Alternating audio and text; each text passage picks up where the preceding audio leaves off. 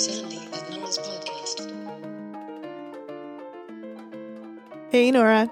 Hey, Sandy. What is going on? Happy Pride. Happy Pride. Oh my God. I mean, Pride in this city happens on Labor Day weekend, so I'm still holding out for maybe a vaccine for our Pride Festival. Oh, it seems like that's probably not going to happen. All of the news suggests that everything's about to get much worse. So our prediction from a couple months ago of us being stuck in the house for maybe 2 years. I don't know, Nora, we're pretty good at predictions. So that might come to fruition. Totally. And not just that, but I do believe we have a whole episode on how opening the economy was a bad idea and only serving capital and white supremacy. And things look really bad where you are and in your fellow states. How are things going? Fellow states. That sounds far too friendly. Acquaintance states. my colleague states. Your peers. Yeah, it looks bad. I mean, it's weird because it's in California. It seems like everyone's excited about things starting to open up. So the gyms are open now. Ooh. You can go to a nail salon. You can go get a massage now. And I'm just like, what? That sounds like not a good idea. And then I think today the governor was like, oh God, shut down the bars. So the bars are now shutting down again. And then there's all this news about how all the numbers suggest that there's about to be another surge. And there was record-breaking numbers of new cases in America today. So, it all looks like a giant shit trash bag juice sandwich that I'm not trying to eat. So, I'm not leaving home. Well, those nail salons, I mean, I'm not sure if you saw the news, but the big outbreak, I mean, we're in this moment now of seeing big outbreaks happen because the numbers are so low in Canada, which is great. But there's a big outbreak in Kingston, which is a part of Ontario, part of Canada, really, that has not had many illnesses. The number of long-term care facility deaths has been really low. Overall deaths has been low.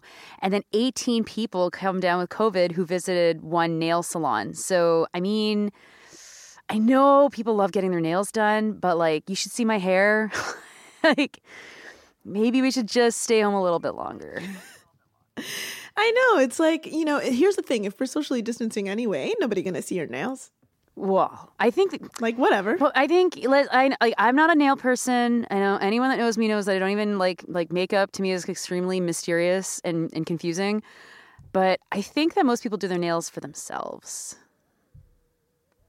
I mean, I used to do my nails and then COVID happened and now I'm not doing them anymore.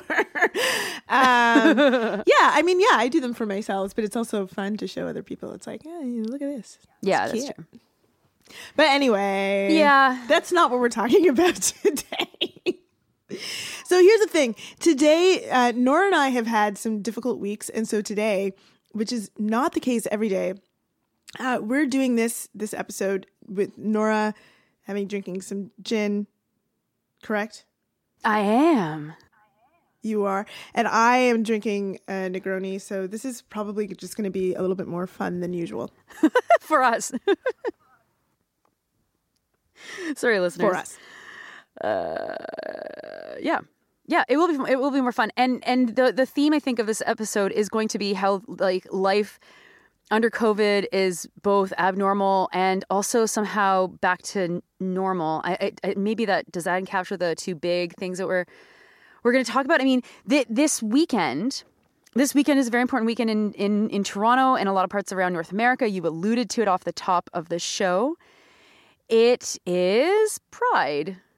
It's Pride. Happy Pride, everybody. Yeah, happy Pride. And somehow the one very interesting thing about this moment is that COVID has reduced Pride to being protests against the police. Mm-hmm. There's been really great actions that I've been seeing out of many cities. Of course, Toronto, because the big Pride Parade in Canada, Montreal, happens today, usually. That's right. And in this weekend, instead of having the Pride Parade, of course, is not possible, and the other events like the Dyke March and the Trans March, there was a big gay anti-police rally in Toronto instead. And so that's just so cool. I mean, Pride's gone back to its roots of being, I believe the Toronto Star called the first Pride quote unquote parade, which of course was not a parade, it was a protest, a gathering of militant homosexuals. So Sandy, happy Militant Homosexual Day to you. About it. Yeah. And I mean, even yesterday, I think there was a socially distanced march that was particularly talking about defunding the police in Toronto as well. And so, and there's all these workshops and going on about the police from different Pride organizations. And that's fantastic because that's the origin of Pride. Some real... Hey, take a look at the fucking police shit. So that feels pretty good to kind of return to that for this Pride right now. Even though, it's also a very lonely, it's a different kind of Pride, this year. Yeah, totally. Now, today we're not necessarily going to talk about Pride. We really want to get into some classic liberal scheme conversations. I mean, I didn't think that we would have another liberal scheme episode so soon. The last one I feel like was only 5 episodes ago. But we can't... I knew it. Did you? Look, this is prime season for liberal scheme, okay? COVID has given us all the fodder, all the raw material that the liberals need to create their schemes. So I know, Nora, we're going to be talking about some liberal schemes a lot, okay? So get ready. Strap in. Never again be so surprised. I just have this image in my head of Trudeau as like Hulk scheme Hulk. Schemy Hulk, and he just ew, bursts into this big monster that's all red, and his all his clothes rip off. He's like, "Oh, liberal schemes, Hulk, man." I'm not sure what I thought about that, but probably because I've got kids, and they're always talking about well, they don't say Hulk because they speak French, and so they're always talking about Hulk. To live in Nora Loretto's mind for a day. What a strange experience.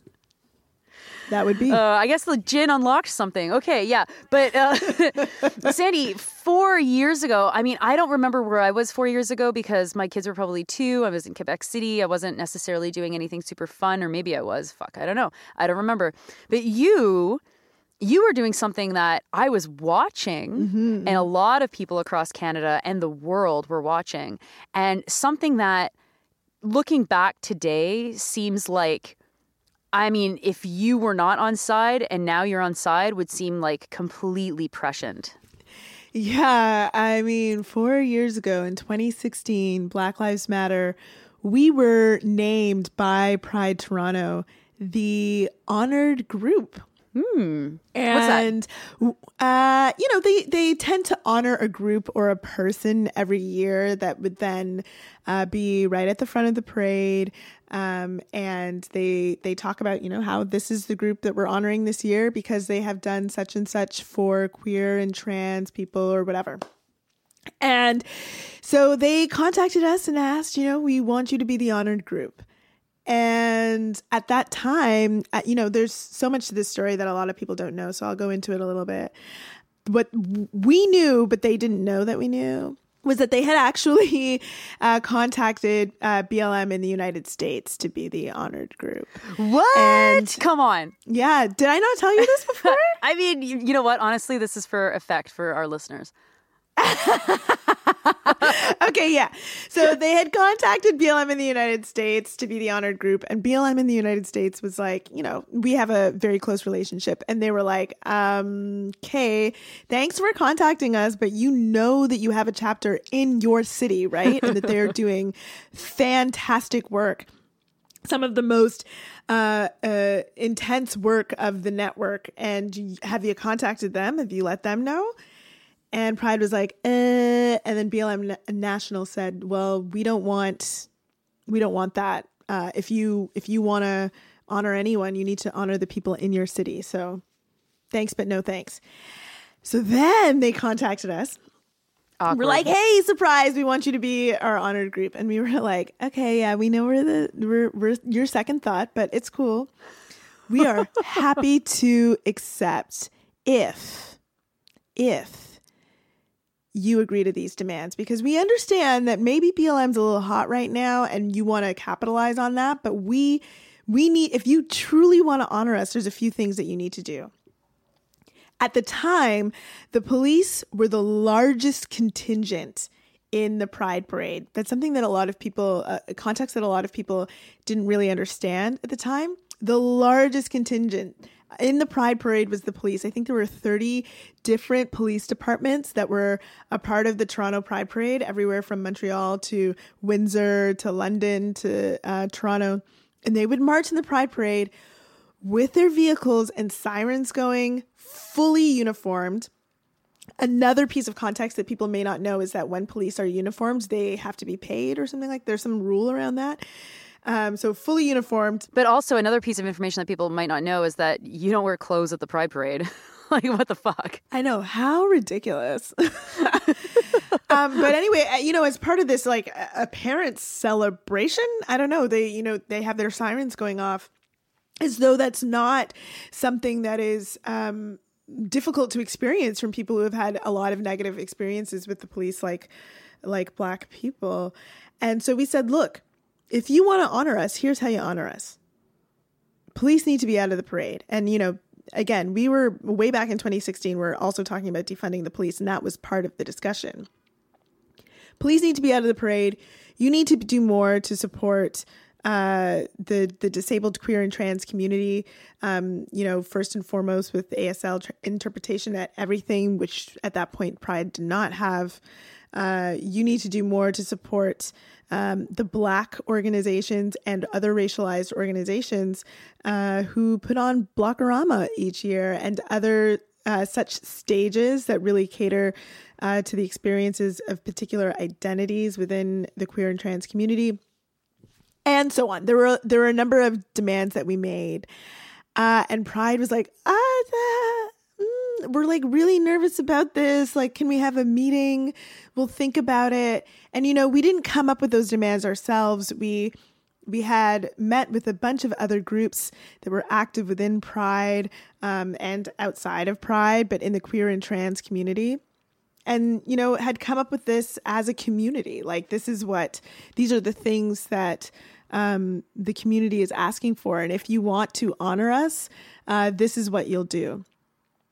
Pride did not commit to those demands, but still really wanted to honor us. They were like, we will think about it. We will think about it real hard, but you are still going to be at the front of the parade, right? We just need to announce it. And we said, okay, sure. We will be at the front of the parade.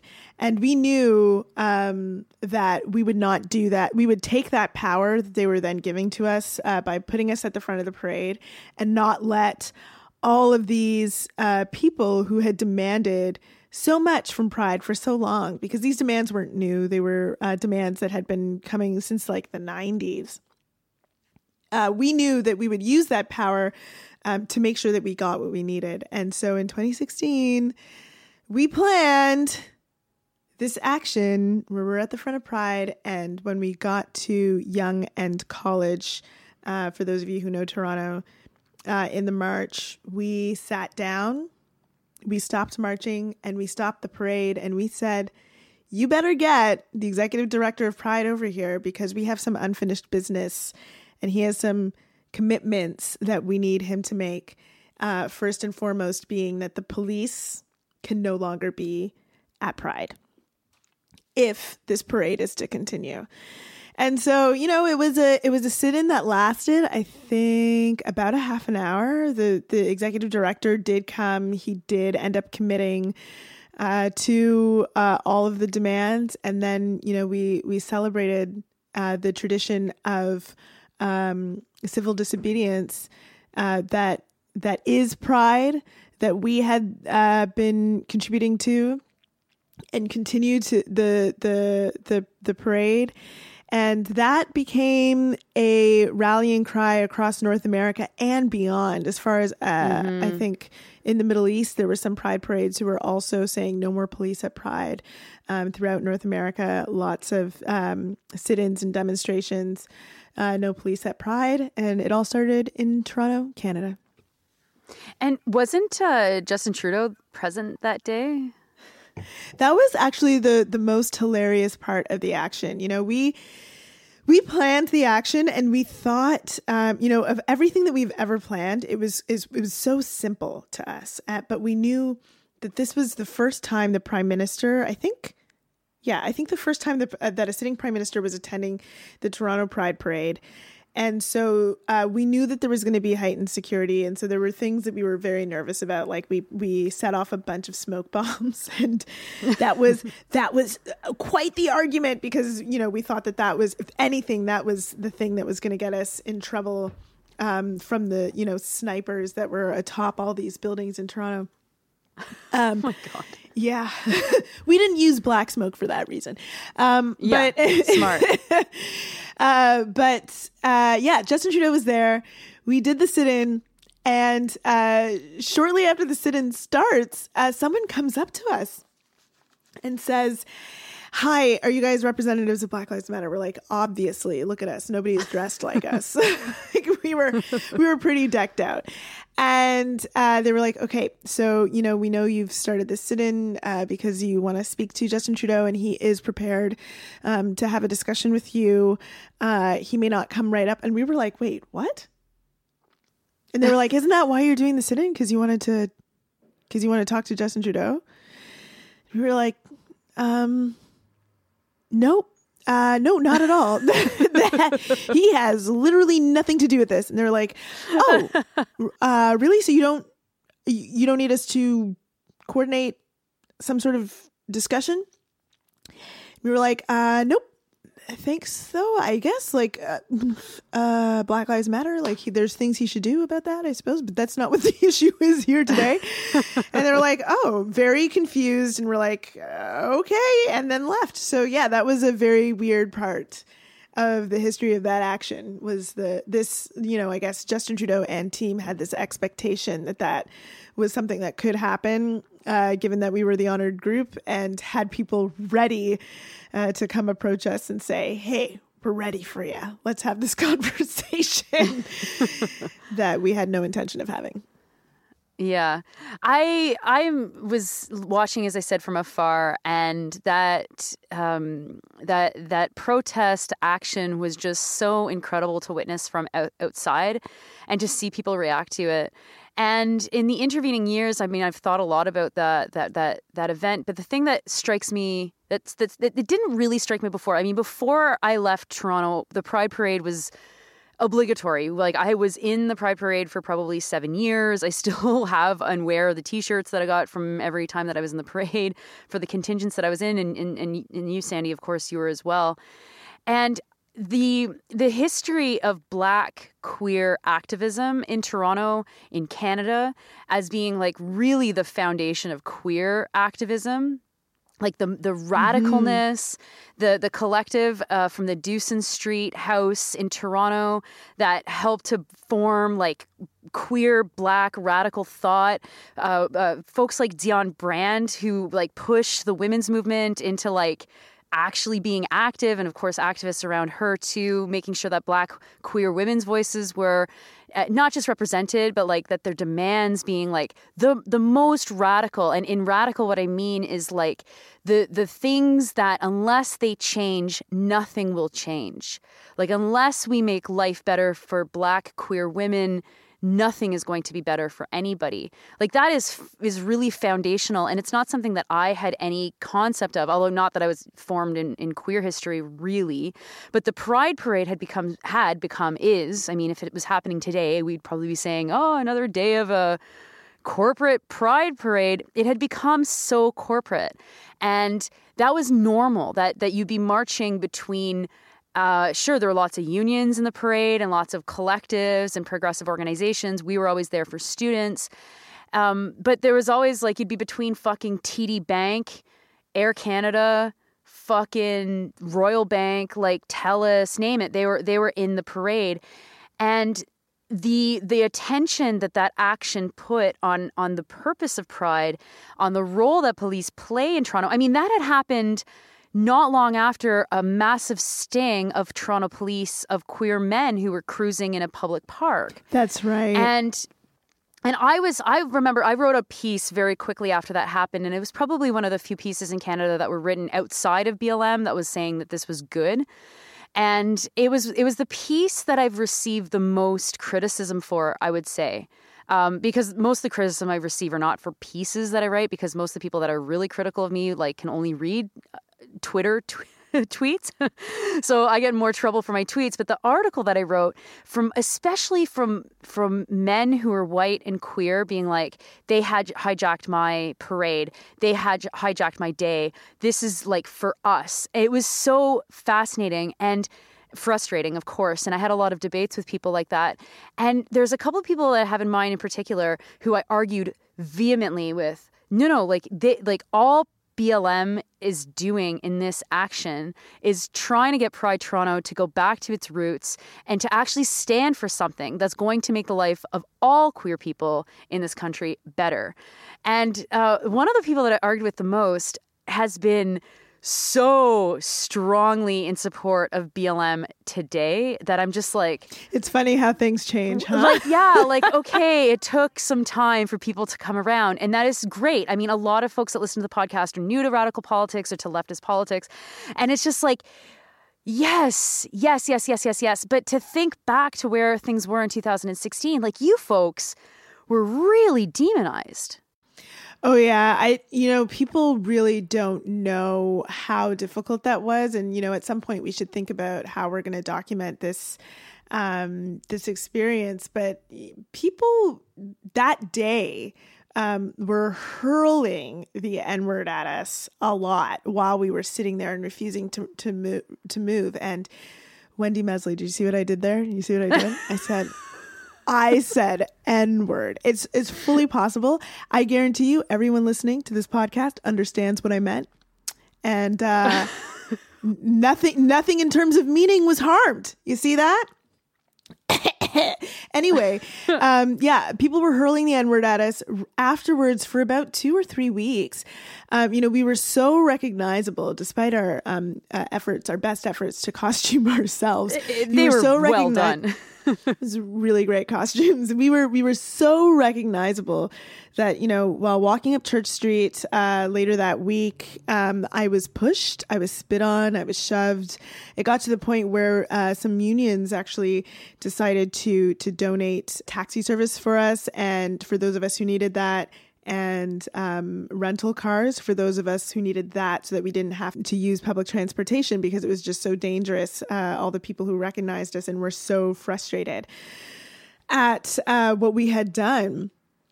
At the same time, it was our most successful fundraising period at that point, because so many people were so grateful for what we had done, for bringing these types of concerns again to the fore of what it means to foreground queer and trans issues, that we were, people were wanting to donate to that, but at the same time we were being so vilified, like that we were in danger. It was really quite a weird experience. I'd never experienced something quite the type of vitriol quite so publicly that we got during that time. And so, because this episode is not supposed to be only about this, we will talk about the Kielburgers, although we also did want to talk about Wendy Mesley, so I'm super glad that you slipped that in, because there's really nothing else to say. Yeah. Looking back, how do you see that event in relation to what's going on today? Well, I think that people, I don't know about whether or not people were ready to have the conversation about defunding the police, but that was what the action was about. We were like, look, the police should not be in these spaces when they do not serve our communities at the fuck all. They harm us. They kill us. And quite frankly, if there's like a group of people who are killing someone who you are either, in a community that you're either a part of or have some sort of connection to, why would you honor that community by letting them hang out with you at Pride? We were calling attention to that, but we were also at the time saying, we need to defund the police. Because the particular issue that we were really focused on at that time was the killing of Andrew Loku, who was also, again, this story is so familiar, was experiencing a mental health crisis when the police showed up and killed him within seconds of seeing him in his own apartment building.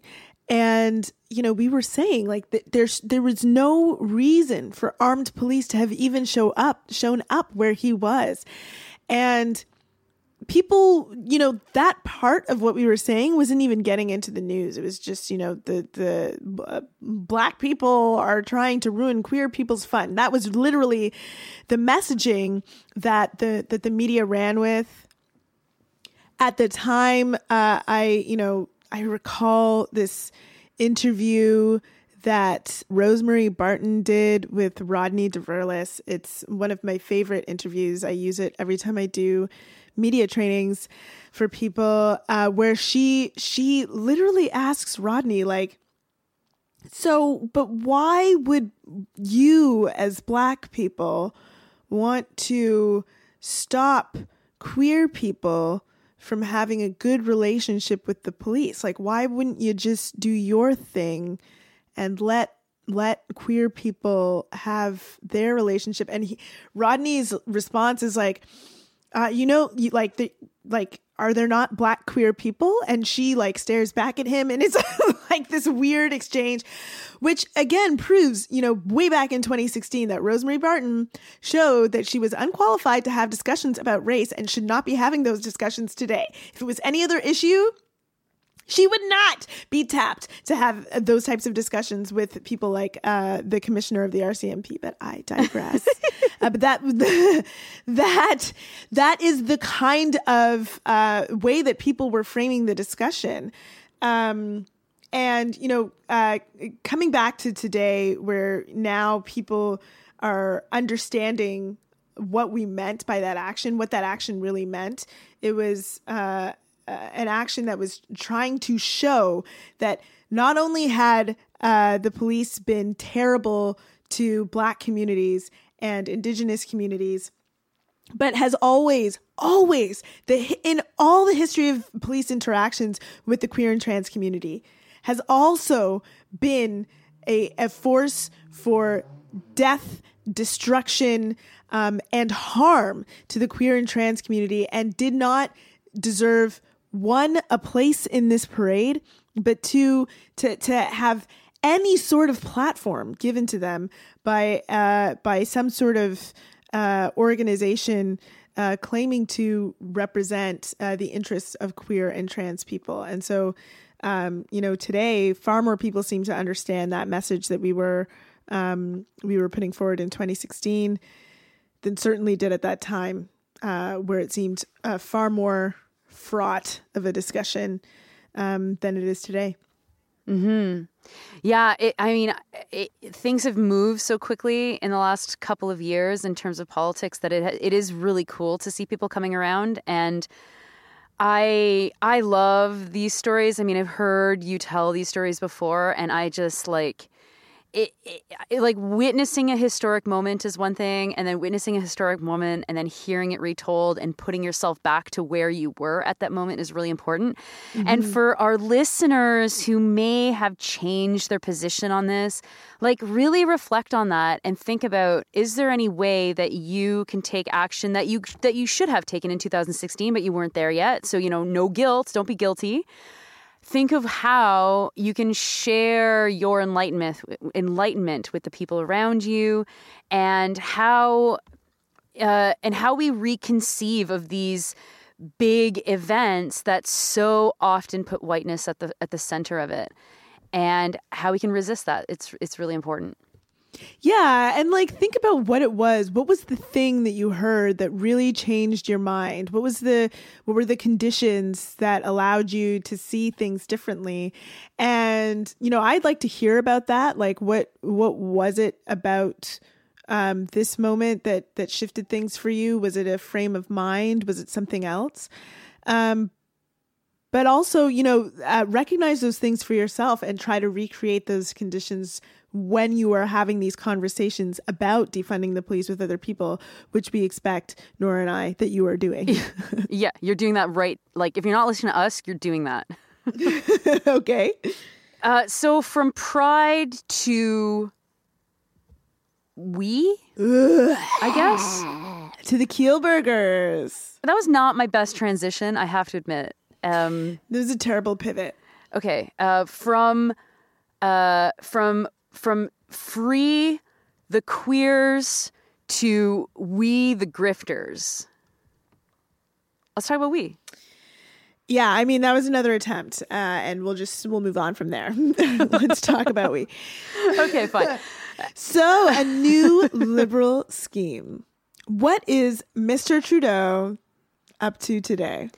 This one, I gotta say, my expectations for what is acceptable with the Liberal Party of Canada are very low. You can say that the bar is on the floor for me, but they can still dig holes. I mean, you can dig an infinite hole into the center of the earth and be burned by molten lava, and they are working on it.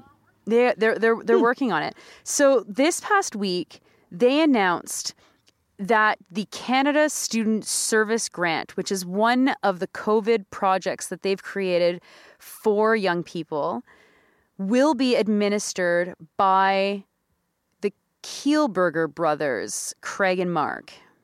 Oh, that makes perfect sense because they are part of the bureaucracy that is the government of Canada.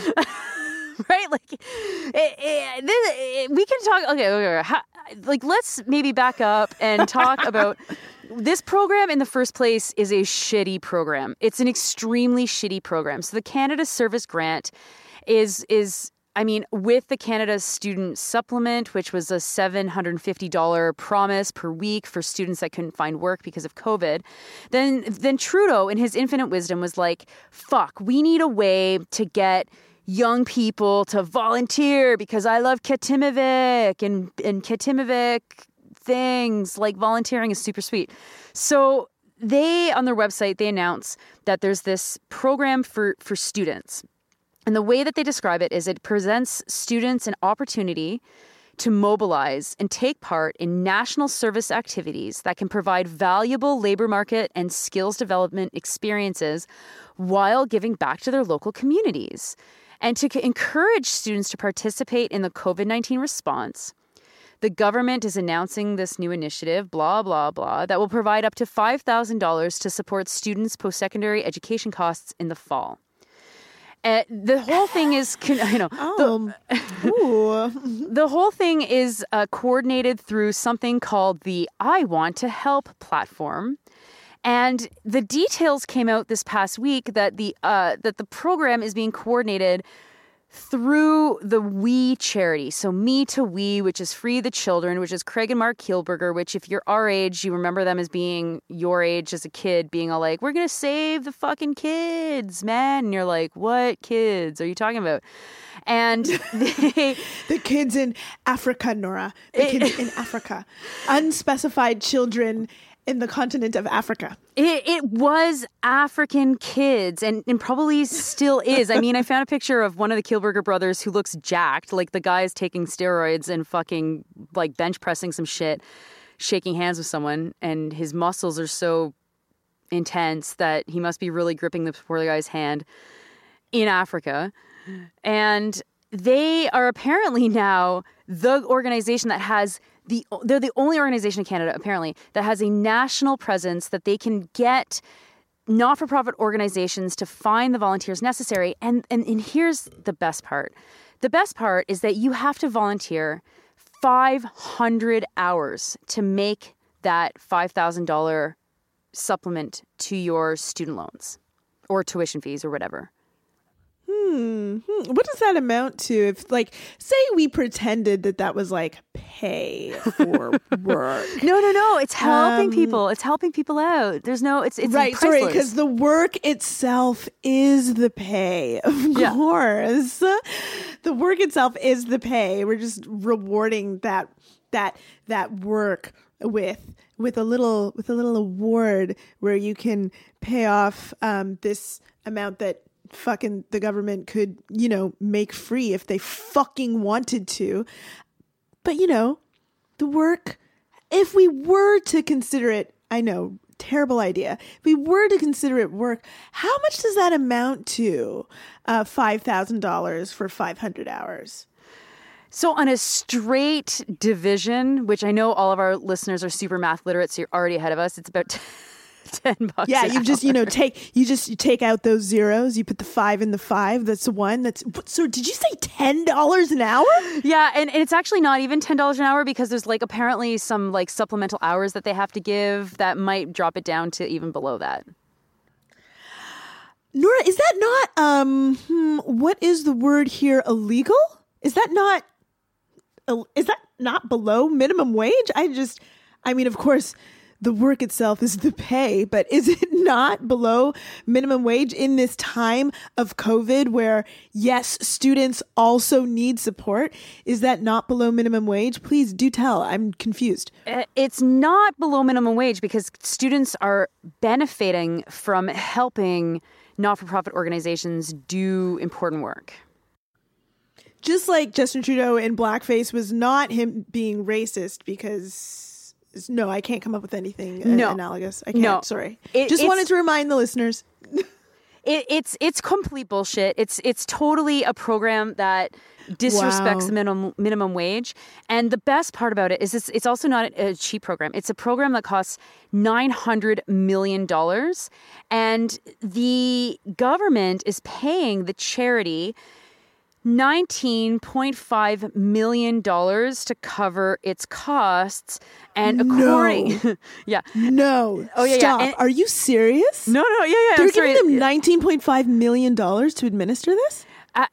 And there's also like a bonus Shut the based fuck. on... No, seriously. Are you serious right now? Yeah. That's what the CBC is reporting. And then there's also like a premium so that they also get money per student...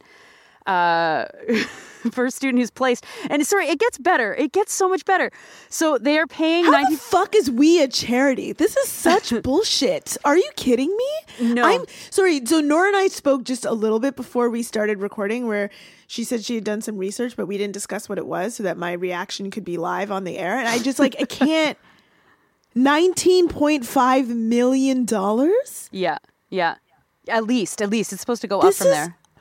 Don't they have like a whole fucking grants department already at Canada Student Loans that could be a part of distributing this terrible fucking program? They have that. They also, there's the entire university and college system that they could easily dole out amount of money per university and college. And each university and college has a programs office that has not-for-profit job banks. There's also the fucking...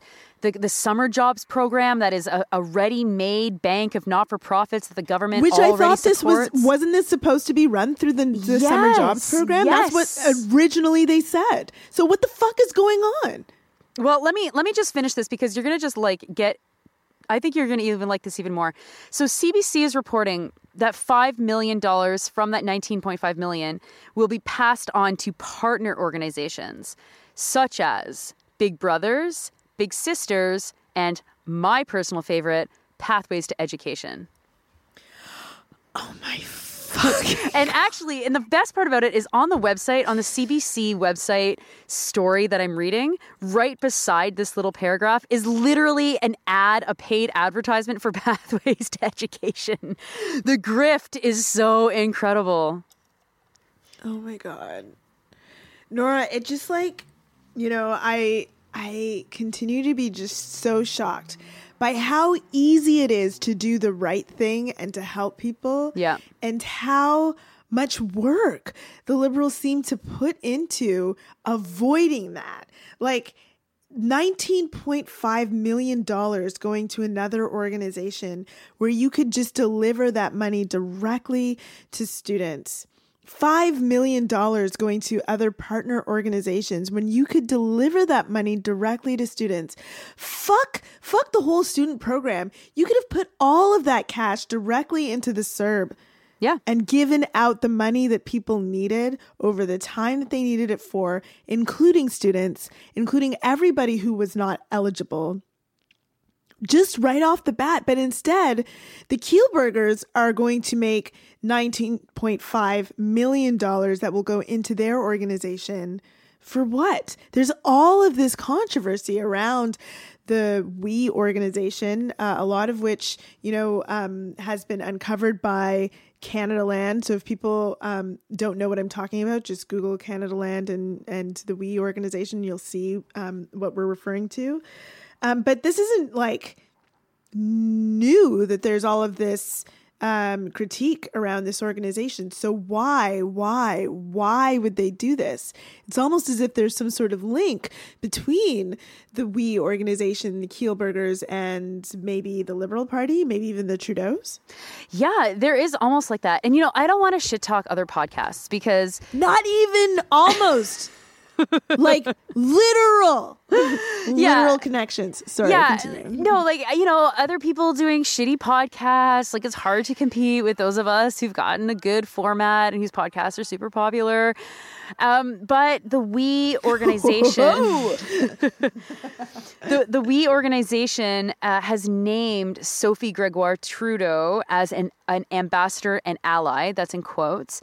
And they have and Sophie Trudeau co-hosts a We podcast on mental health, which is like, I would rather literally run a cheese grater through my ear canal than listen to her talking about mental health with We. And wait, Sophie Trudeau, wife of Justin Trudeau, is working for We doing a podcast. She's wanted not to double check. She's not being paid because she doesn't need to be paid because she's fucking the wife of the prime minister. And also Justin's mother, Margaret. Sorry, I don't care if she's not being paid. She is working for them. She is producing content for We, which benefits We. No? Yes? Yes. No? Yeah. Yes. And this all has a very interesting COVID tie-in because it was a We event in London, England that Margaret was at and Sophie was at when they all got COVID. Wait, really? I didn't know that. Yeah, I mean, I don't know if they got it from there, but they all got it in England while they were there for this event. So, I mean... I'm not like a super superstitious person, but that alone is like warning sign, red flag, don't fucking do too much COVID We stuff. But anyway, and Trudeau also spoke at the event too. And, I had a Twitter thread about the federal funding that We has enjoyed over the last, couple years, the last 3 years. And the thread's gone a little bit viral. And in response, someone kind of pointed me to that one of their Me to We days, which is where they basically force high school students or maybe even elementary school students into a massive auditorium or arena to talk about fucking, I'm not sure what. They invited the CEO of Tech Resources. Tech Resources is a company we talked about because they were about to just create a fucking mine the size of Edmonton in northern Alberta until that whole project fell apart. So, these folks are corporate grifters and they are no stranger to public contracts. I mean, in 2019, September, which is a very interesting time if you remember that there was a federal election going on, they were given $3 million by Employment and Social Development Canada, which is the same organization that's administering these student grants, to do literally nothing, to do fucking fuck all. If you look at the explanation of what they were given this money for, it was fuck all. And they've been given other huge sums of money, $887,155 in 2018 for quote unquote innovative research. April Fool's Day 2019, they got $80,000 for a party called We Are Exclusive. Sounds like a joke. Inclusive, actually, that was a joke. We Are Inclusive. They got $1 million from Heritage Canada, again, for something that doesn't have a description in 2017. So these folks are very obviously close to the Liberal Party of Canada and benefit greatly from it. And so, you know, you're going to be listening to this on Tuesday. It's possible that yesterday there was a massive bomb that dropped on this relationship, because I know a lot of journalists are looking into it, but everybody who voted for the Liberals, who are kind of like, maybe the Liberals aren't that bad, you have to listen to us. They are that bad. Their friends just look different. Their friends look a little bit different. They are smiling, not-for-profit grifters who save African children. I mean, come on. Like, again, like, this is just another scheme. Like, how easy would it have been to just put all of that cash that they're now giving to another organization to come up with the infrastructure to give this out directly to people who need it, without having this weird middle organization? What the fuck is going on? Well, they're just giving money to their friends. I mean, this is classic corruption, and a lot of like conservatives have shared this a lot on my feed as well. And you know, Canada Proud and folks associated with them are like, oh, Dora Loretto's doing some good research. And then I've had to respond to every one of them telling them to fuck themselves, because the conservatives do this too. But the conservatives, I mean, at least you can respect the conservatives that their grift is like really obvious. They're just reducing taxes so that their rich friends can make more money. The liberal grift is the exact same thing, except very complicated, and is laundered through measures that sound like they are good or okay. And, you know, this is part of the decaying mess that is liberalism that assumes that the state is able to mitigate the ravages of capitalism through giving money to like bullshit organizations that apparently fucking free the children with very little details of how they're freeing the children or anything like that. And you know, you asked, aren't they a charity? They are a charity, but they also have a corporate wing that is not a charity. And this is exactly how they get around this. And so, I mean, my direct messages are very full of people who are telling me things about how this program is going, how we people are pushing these students on not-for-profit organizations, or how not-for-profit organizations feel compelled to accept these students because they need the money and they need the support. And I know one person said to me, who's the head of a very large not-for-profit that's very respected. I won't say where, I won't say which one. And they were saying to me that they just feel so burnt out and their organization needs so much money that they're accepting the money, and you know they're conflicted by it. And I respect that. Like, I appreciate that's the case. And so everyone, I feel like if you voted Liberal, you need to be on the phone right now with your closest Liberal member of Parliament, regardless if it's your own member of Parliament, and tell them that this program is complete bullshit, it's exploitative, it's corrupt, and we see what the fucking Liberals are doing. They are simply laundering money to their friends to administer a program that easily could have been given through the normal channels, through the public service.